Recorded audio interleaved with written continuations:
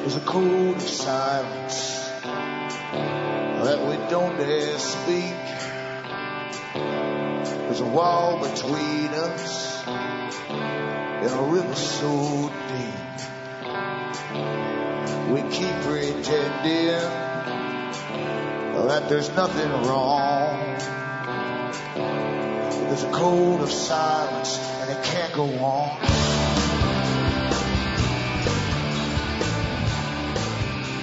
Hi folks, I'm Alan Watt and this is Cutting Through the Matrix on September the 11th, 2012. For newcomers, make sure that you make good use of the website cuttingthroughthematrix.com because there's lots and lots of videos for download for free, or audios I should say, and you can go to the archives or get some videos as well. But you'll find that the system that you live in is explained in these talks because we live in a very, very old system, not the system that's projected to you at election time and when people run up to become the politicians.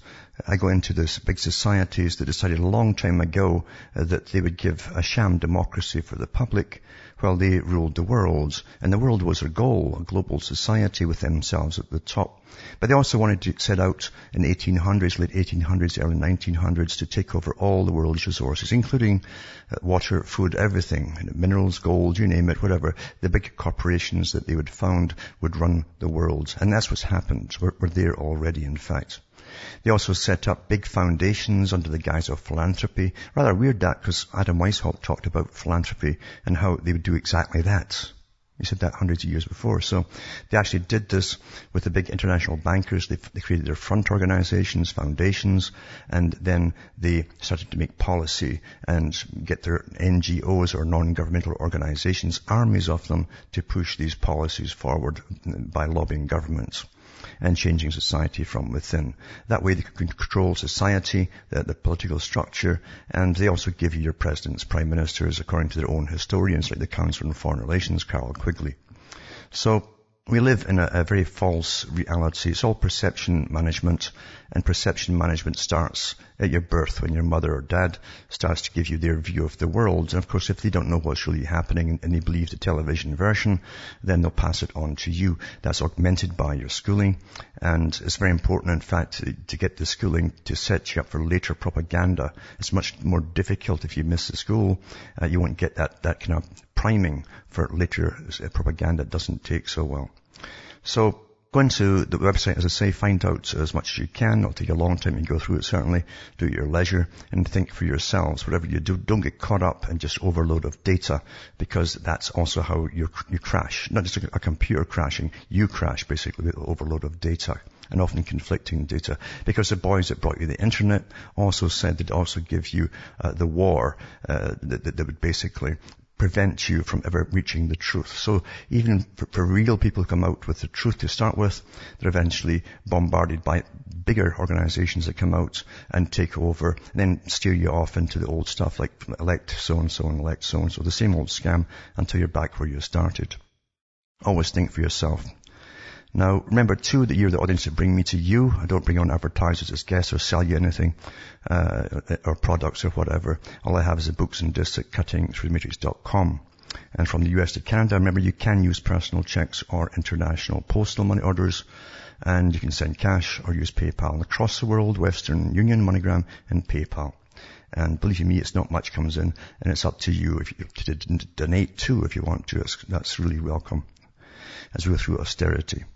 But as I say, you will never understand what's happening now if you don't understand the past and the big organizations that, as I mentioned before, that set up a long time ago to ensure that they would not lose control of the society they were going to create across the world and all of the resources that they would own, they would personally own. And of course they call themselves beneficent, if you like, despots. That's one term they used for themselves back in the early 1900s. And technically that's really what they are today. They're more beneficent to themselves, of course, as they get the governments that they own to apply us for more taxes. Back with more after this break.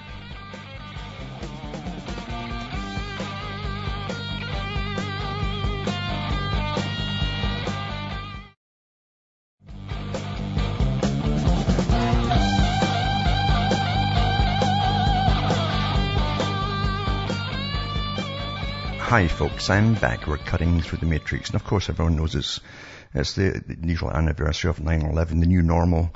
And of course it's enshrined in history now.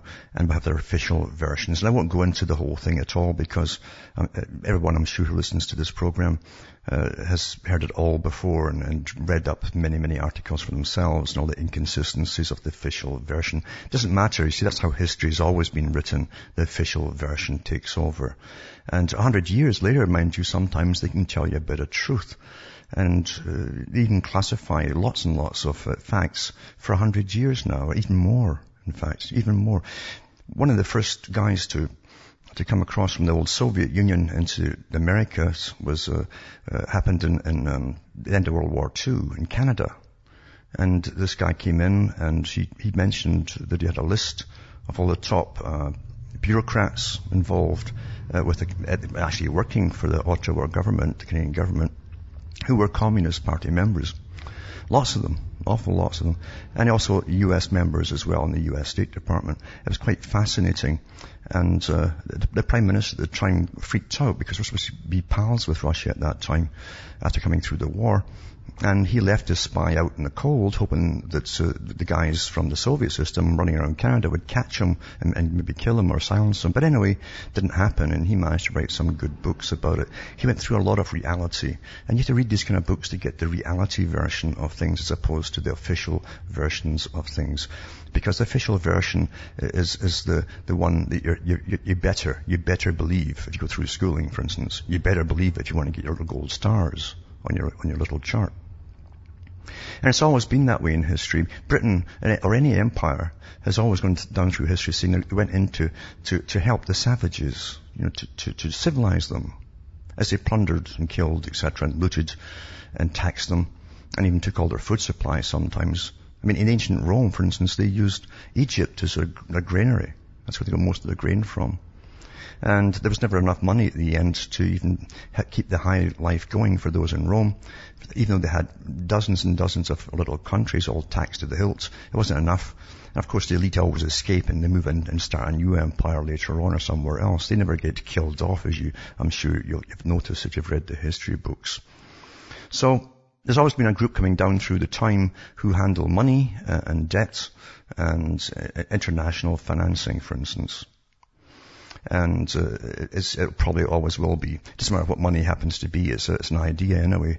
It's someone's idea, and as long as we're all taught to believe in it, we'll keep on using it without ever really questioning or caring about where it comes from, or who's got the final say in what it is, or how much it's even worth. Quite fantastic. I mean, thousands of years, think about it. Thousands of years, the same. A small group have gone down through time, managing affairs, building up empires, collapsing them, moving out before it collapses and starting up another one. It's not a bad thing, is it? For themselves. And those who are pragmatic about things will say, well, that's a good idea. Everyone should be as, if like nationalistic as this, even though you might not have a country. You're actually international, but you're all related through marriage and so on. I mean, that's a way of survival. There's no doubt about it for themselves. But we've seen the farces go on, as I say, and sometimes even Lord Kitchener, for instance, who's a great British general at one point, he went into India and Africa and he slaughtered all over the place. But in the old history versions, he was a great guy. And they always had these speech writers that would put in stuff they're supposed to have said, which never happened at all. And it's easy to do, of course, when it happened so long ago. And brave speeches and all of that. And in reality, you used to go into towns and just take the rebelling, and they take every fourth or fifth member of a household and take them all out and shoot them in front of the rest. And that was to put them in their place. So Britain did the same thing. The Germans did it before them, they did after them. And of course the Soviet system as well. It was a massive bloodbath. Went on forever, in fact, until it supposedly fell apart, which it didn't, simply joined with the West. So history goes on, and the elite, there's always an elite, and even Aldous Huxley mentioned the elite as well. And by the way, getting back to Kitchener, they actually released some of the truth about him, and it was 100 years later. They actually had it classified for 100 years. You didn't know what the guy was really like, except a brave guy that gave wonderful speeches about civilization and stuff. But anyway, as I say, the official versions are always the same. And when they came up with the idea of revolutions, we think color revolutions are something new that's only happening in our time. But there's nothing new under the sun, because the big philanthropists, as I say, and the big NGO armies always have gone in first to agitate for overthrows of government so that the big merchant boys would take it over. That's old stuff, you see. And of course, to the public of all sizes, they'll always give you the same speeches to bring civilization, to bring peace and prosperity. They never mention it only to themselves, but things like that goes on all the time. The old tactics. The French Revolution is a good example as well. And the similarities of the French Revolution and the so-called Bolshevik Revolution are very, very similar, because the same people were behind them and financing it too, you see, and then end up dominating them. But you have to dig into history to get any facts and any truth. And you'll often find you run up against the stone wall of authority, and what authority demands that you believe in this liberal society. Now remember too, Bezmenov and others, the other Soviet agents I came across, mentioned that in America, communism wasn't called communism, it was called liberalism. And it was Khrushchev that actually said that when he came over to the US. Liberalism is a name for it. And through the idea of liberalism, people would actually sell their soul, sell everything until they're totally dominated, because they would never face up to the ugly truth of reality. We think that freedom is a wonderful thing. And often you are used to fight for freedom which you think you're going to get, but you never get exactly what you want. In fact, you often get something completely opposite of what you wanted. It's an article here by John Pilger, and Pilger himself, he's never made it absolutely clear where he stands on the political side. Is probably far left, who knows. But the fact is, he has gone into countries, done a lot of good documentaries about the big financial elite that run the world, and who go into third world countries. They'll even overthrow presidents, prime ministers, whoever it happens to be, in order to put their own guy in, who immediately brings down the minimum pay, and the big corporations move in and start up their sweat factories or sweatshops. And once another country comes up, it's even cheaper. They just move up in lot and just leave you to perish, basically, with all the mess behind them. That's commonplace.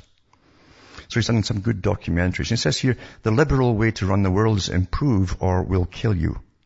And that is liberalism, isn't it? It's like, see, liberalism today, you can't argue with it. They just simply dictate to you what you're supposed to believe, what you can and cannot say. This liberalism, they tell you what you can say and what you can't say. Think about that. This doublethink, you see. And people can't get past the doublethink part of it, because they still believe in a primary indoctrination of liberalism. You think liberalism would say anybody can say anything that they want about anything. And yet here you have liberal organizations, so-called liberal organizations, that forbid you to say certain things, or even question certain things. And we accept it all. It's a con, you see. This is what is the world's most powerful and violent ism. The question will summon the usual demons such as Islamism, now that communism has left the stage. The answer, wrote Harold Pinter, is only superficially recorded, let alone documented, let alone acknowledged, because only one ideology claims to be non-ideological, neither left nor right, the supreme way, and this is liberalism. In his 1859 essay on liberty, to which modern liberals pay homage, John Stuart Mill, and I've mentioned him many times before, he actually did a categorization of all the races that should carry on in the future, the ones that should perish because they couldn't fit in. He was an eugenicist, an elitist. So John Stuart Mill described the power of empire. And he says this, he says, despotism is a legitimate mode of government in dealing with barbarians, he wrote. You see? He's talking about the British Empire, conquest and all the rest of it. So it's okay to be a despot in order to civilize them. Civilize means give up all your rights and let's all have all your resources, and a lot of you will want the slaves. That's what it means. He says, provided the ends be their improvement, so you can improve them at the same time, and the means justified by actually affecting that end.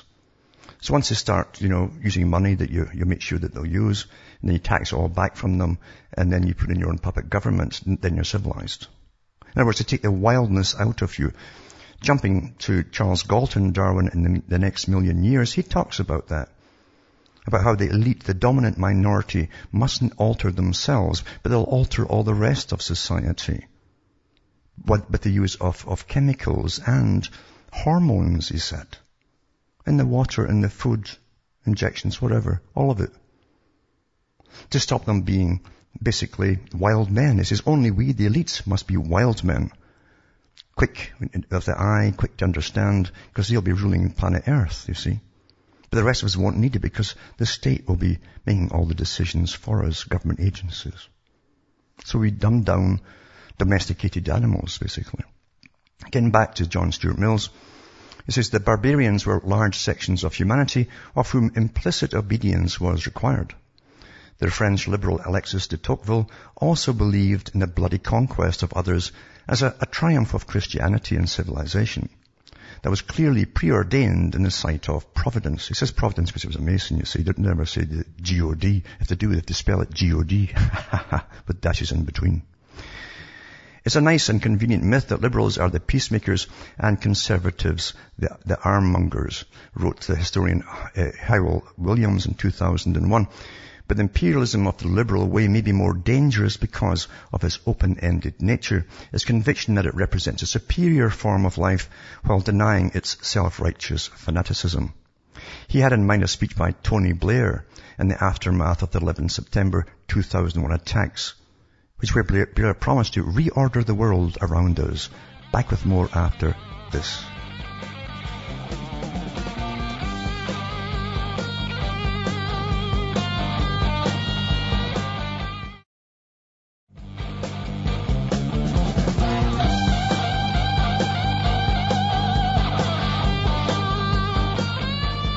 Hi folks, I'm back and cutting through the matrix, going through all the rot that we have for reality, at least the ones that's authorized it is, there's lots of rots out there. But getting back to this article here, it says, talking about the peacemakers and conservatives and so on, the armongers, and Hywel Williams, who talked about imperialism of the liberal way may be more dangerous because of its open-ended nature. Its conviction that it represents a superior form of life while denying its self-righteous fanaticism.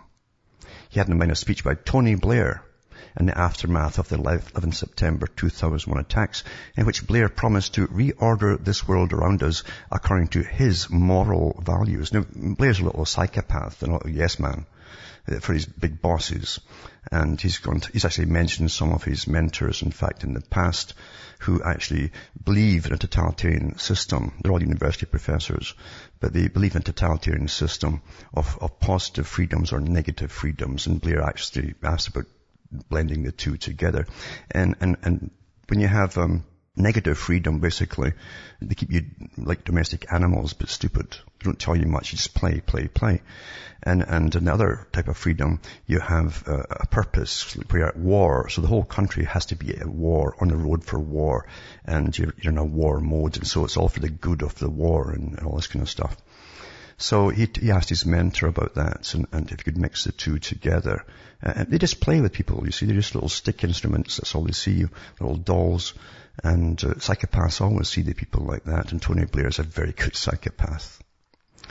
So it says at least 1 million dead later because of the war in Iraq alone. This tribune, Mr. Blair, of liberalism is today employed by the tyranny in Kazakhstan for a fee of $13 million. You see, he's got all these moral values. Blair's crimes are not unusual. Since 1945, more than a third of the membership of the United Nations, 69 countries, have suffered some or all of the following. They've been invaded, their governments overthrown, their popular movements suppressed, their elections subverted, and their people bombed. The historian Mark Curtis estimates the death toll in the millions. This has been principally the project of the liberal flame carrier, the United States, whose celebrated progressives, President John F. Kennedy, according to new research, authorized the bombing of Moscow during the Cuban crisis in 1962. Of course, thank goodness they never used it. I think it was all a farce. I don't think they're ever going to use it. If we have to use force, said Madeleine Albright, the U.S. Secretary of State in the Liberal administration of Bill Clinton, it's because we are America, she says. We are the indispensable nation. We stand tall. We see further into the future. How succinctly she defines modern violent liberalism. It's not liberalism at all. It is an agenda. It's a kind of ism, all right, but it's not liberal. It says, Syria is an enduring project. This is a leaked joint US-UK intelligence file. It says, in order to facilitate the action of liberative forces, a special effort should be made to eliminate certain key individuals and to proceed with internal disturbances in Syria. CIA is prepared, and the SIS, which is MI6, will attempt to mount minor sabotage and coup domain incidents within Syria, working through contacts with individuals. A necessary degree of fear, frontier and staged border classes will provide a pretext for intervention. The CIA and the SIS should use capabilities in both psychological and action fields to augment tension. See, understand, all propaganda is aimed at the general public, and that's you. So that your guys at the top can get their way with some other country. It's meant to fool you, the people at home, more than anybody else. So that was written in 1957. You think it's all new, don't you? Going into Syria and foment unrest and get them overthrown. That was written in 1957, though it might have come from a recent report by the Royal United Services Institute, a collision course for intervention, whose author says with witty understatement, it is highly likely that some Western special forces and intelligence sources have been in Syria for a considerable time. And so a world war beckons in Syria and Iran. Written in 1957. Israel, the violent creation of the West, already occupies part of Syria. This is not news. Israelis take picnics to the Golan Heights and watch a civil war directed by Western intelligence from Turkey and bankrolled and armed by the medievalists in Saudi Arabia. Having stolen most of Palestine, attacked Lebanon, starved the people of Gaza, and built an illegal nuclear arsenal, Israel is exempt from the current disinformation campaign aimed at installing a Western clients in Damascus and Tehran. On the 21st of July, the Guardian commentator Jonathan Friedland warned that the West will not stay aloof for long. Both the US and Israel are anxiously eyeing Syria's supply of chemical and nuclear weapons, now said to be unlocked and on the move, fearing Assad may choose to go down in a lethal blaze of glory. Said by whom? The usual experts and spooks, meaning spies, because most of your information comes from the Council on Foreign Relations, which they own, you see, which owns all the media. All the members, all the editors and newspaper owners, all belong to the CFR worldwide. So they give you all this rubbish about all the supplies of nuclear weapons and et cetera, et cetera. We saw that in one country after another right up to Syria to the present day. And they never find anything. It doesn't matter. Like them, Friedland desires a revolution without the full-blown intervention required in Libya. According to his own records, NATO launched 9,700 strike sorties against Libya, of which more than a third were aimed at civilian targets. They included missiles with uranium warheads. Look at the photographs of the rubble of Misurata and Sirte and the mass graves identified by the Red Cross. Read the UNICEF report on the children killed, most of them under the age of 10. Like the destruction of the Iraqi city of Fallujah, these crimes were not news because news, as disinformation, is fully integrated weapon of attack. Back with more after this.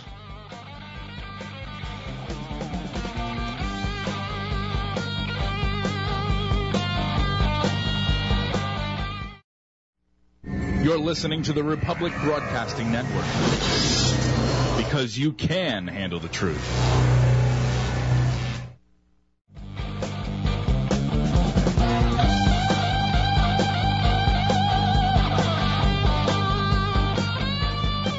Hi folks, I'm Alan Watts and we're cutting through the matrix. And what a matrix it is, isn't it?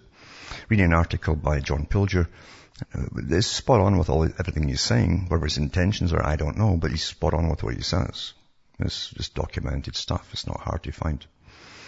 But he just say this because he says, like the destruction of the Iraqi city of Fallujah, these crimes were not news because news as disinformation is a fully integrated weapon of attack. For those who haven't clued in yet, and there's lots of folk out there that haven't clued in, that news is a fully integrated weapon of attack. On 14th of July, the Libyan Observatory for Human Rights, which opposed the Gaddafi's regime, reported that the human rights situation in Libya now is far worse than under Gaddafi. Ethnic cleansing is rife. According to Amnesty, the entire population of the town of Tawarga are still barred from returning while their homes have been looted and burned down. I mean, they're all over the place. They're going into Turkey and everywhere, which of course they know. Remember just jumping back for a minute to what Kissinger said a few years back there. He hoped actually that they'd take a different approach and when they went into bomb Iraq and all the other countries they had on their list from the 90s. You know, Syria's still on that list. And they had a list for the project for New American Century with all the countries they wanted to plunder and wipe out. But he said if we can get all the different factions afterwards, once they've taken them over, fighting each other, they'll fight each other forever, be unstable, and we can go in there and just plunder. It will, quite easily. So that's what they've done. They've done it. They're very successful. When these big boys speak like this, you can take it to the bank, the real bank, the one that really works, you know, because they're part of the decision makers. It says, if you want people to be strong and united and fight against you, you simply get all the different factions fighting. They've done it in Britain and elsewhere. They've done it through different factions of Christianity across Europe for centuries. And it says, in Anglo-American scholarship, influential theorists known as liberal realists have long taught that liberal imperialists, a term they never use, are the world's peace brokers and crisis managers rather than the cause of a crisis. They've taken the humanity out of the study of nations and congealed it with a jargon that serves warmongering power. Laying out whole nations for autopsy, they've identified failed states, which are nations difficult to exploit, and rogue states, which are nations resistant to Western dominance. Whether or not the regime is a democracy or dictatorship is irrelevant. The same is true of those contracted to do the dirty work.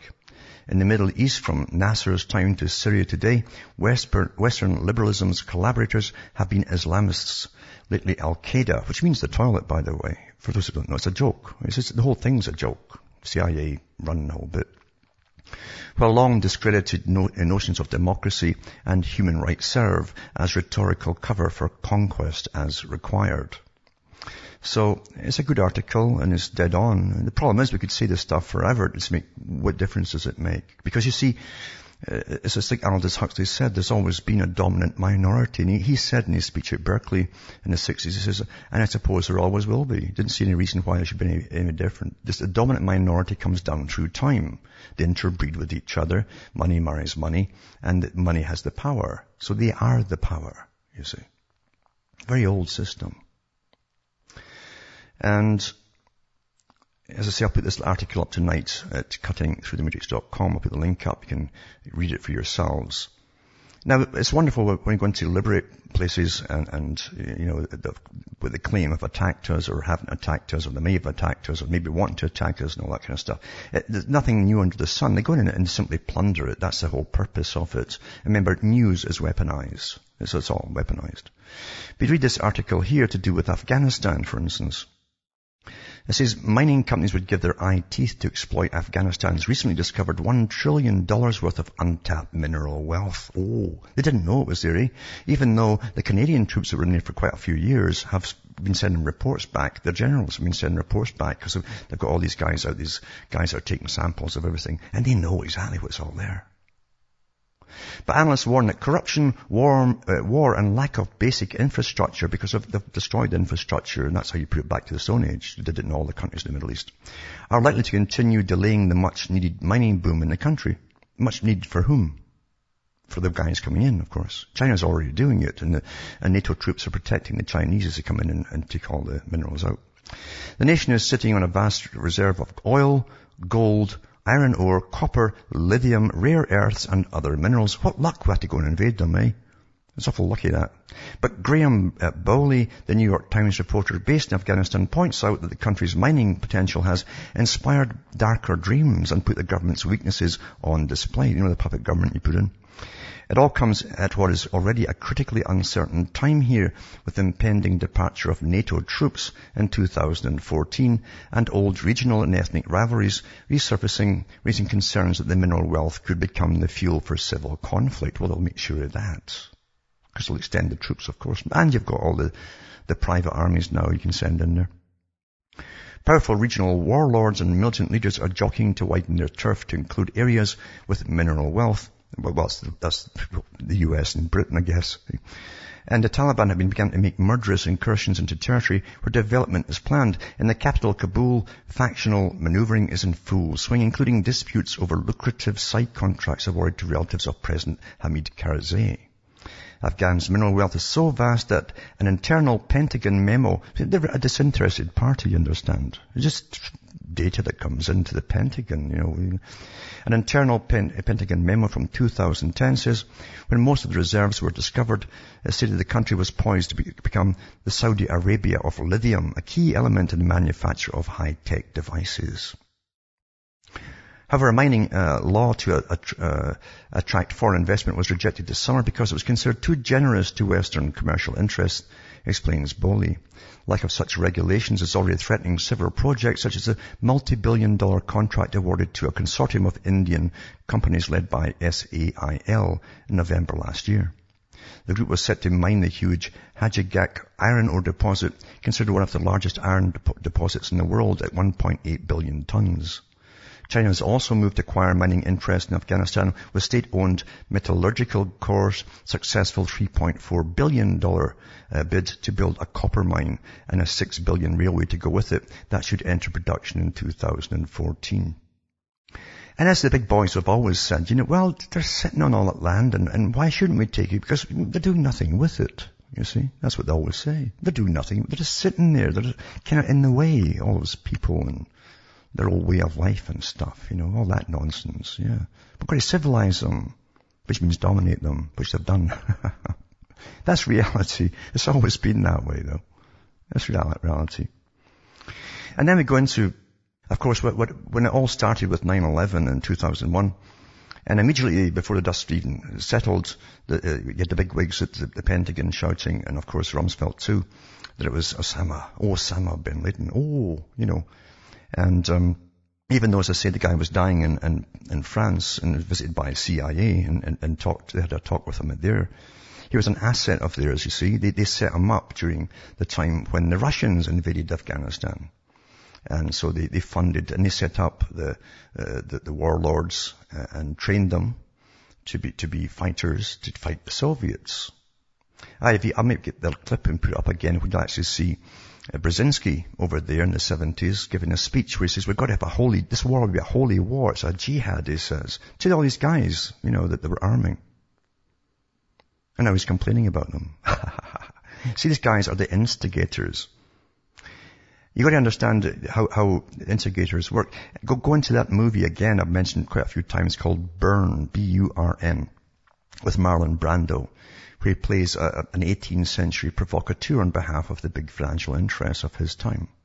And how he went into Haiti and other countries and got them all fighting themselves. Then they overthrow themselves, and then in came the British to maintain order, do you understand? Yep. So that's really how it goes. Now, back to the Council on Foreign Relations, which is just the American branch and the world branch of the Royal Institute for International Affairs. They wouldn't call it the Royal one for America because it wasn't kosher at the time. So they called it the Council on Foreign Relations. Private organization that tells government what to do. They didn't put their own guys in. They even give you your presidents. They're all members of it, according to their own historians.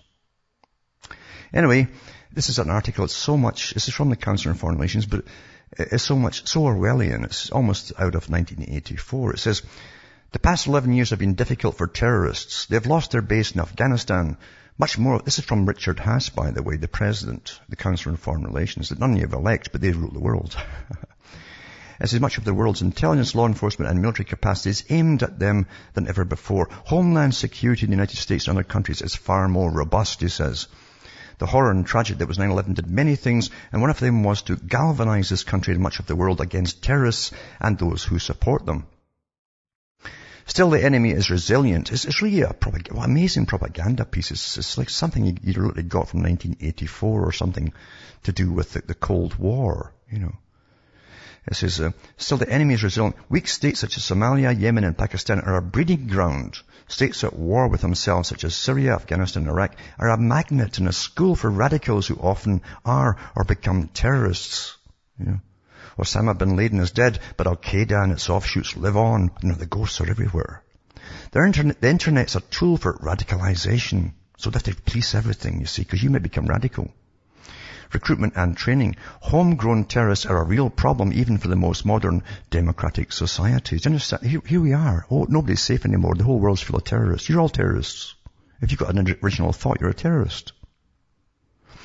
And he goes on to say there are ways to react. And this is the group that has their top people in every newspaper across the world. The top writers, journalists are all members of the Council on Foreign Relations for every main magazine and newspaper and television across the planet. And here he is saying, nobody's safe because even though, Osama bin Laden's dead, Al-Qaeda and its offshoots live on and radicalization is happening.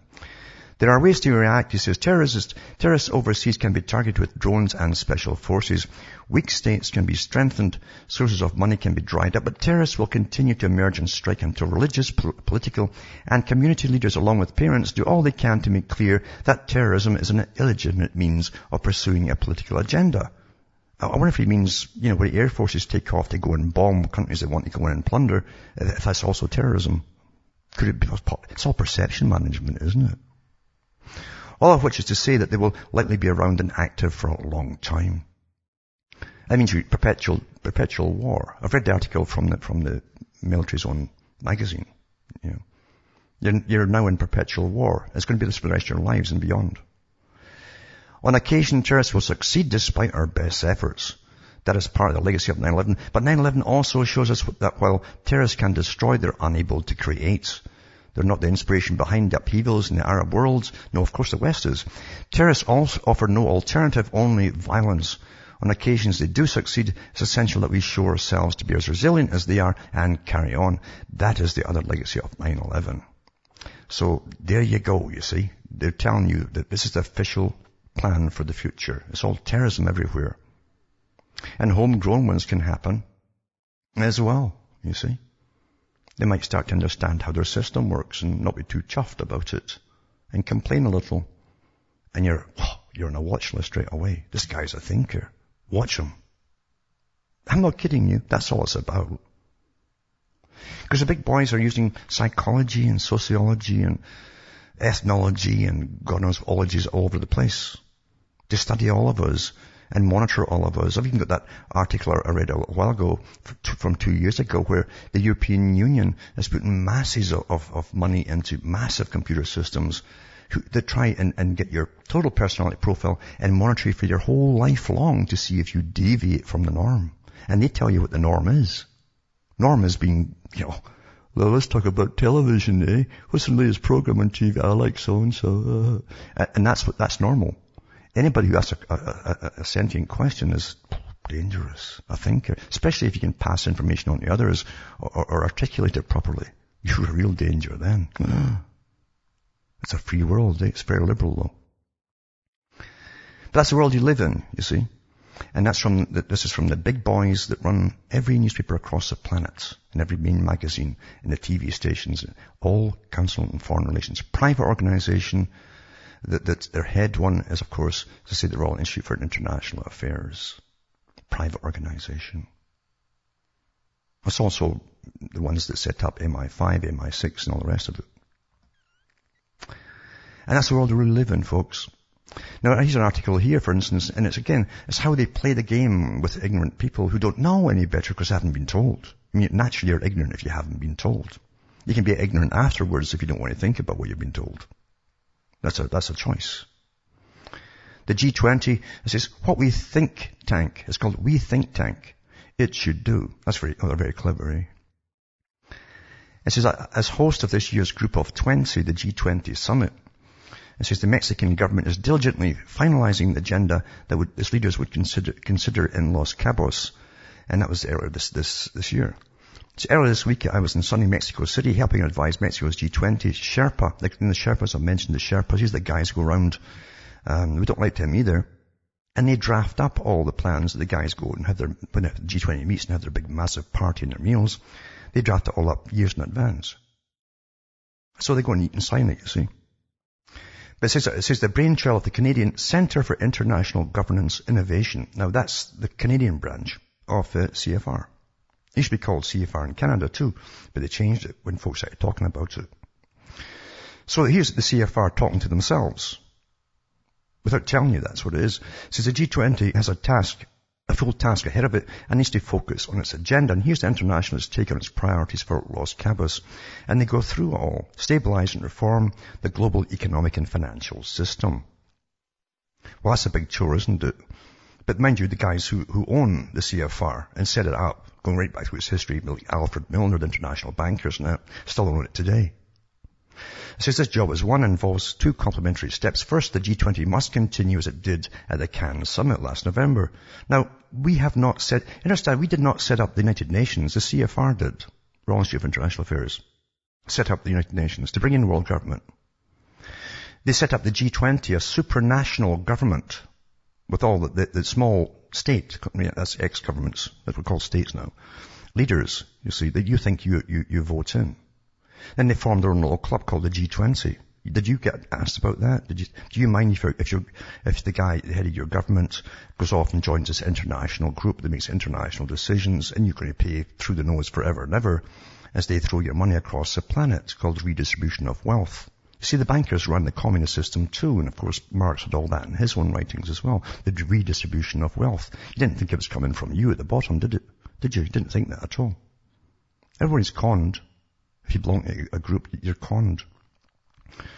So they go on and talk about how they're meeting with the Mexican branch of the CFR. They mention their own organization, because part of their own organization is the International Monetary Fund.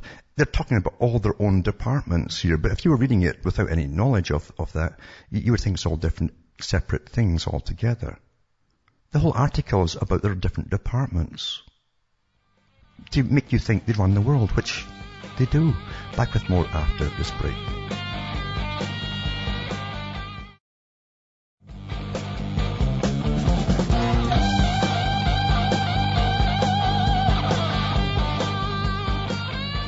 Hi folks, I'm Alan Watt. We're cutting through the matrix. Now there's a caller hanging on there. It's Grace from Montana.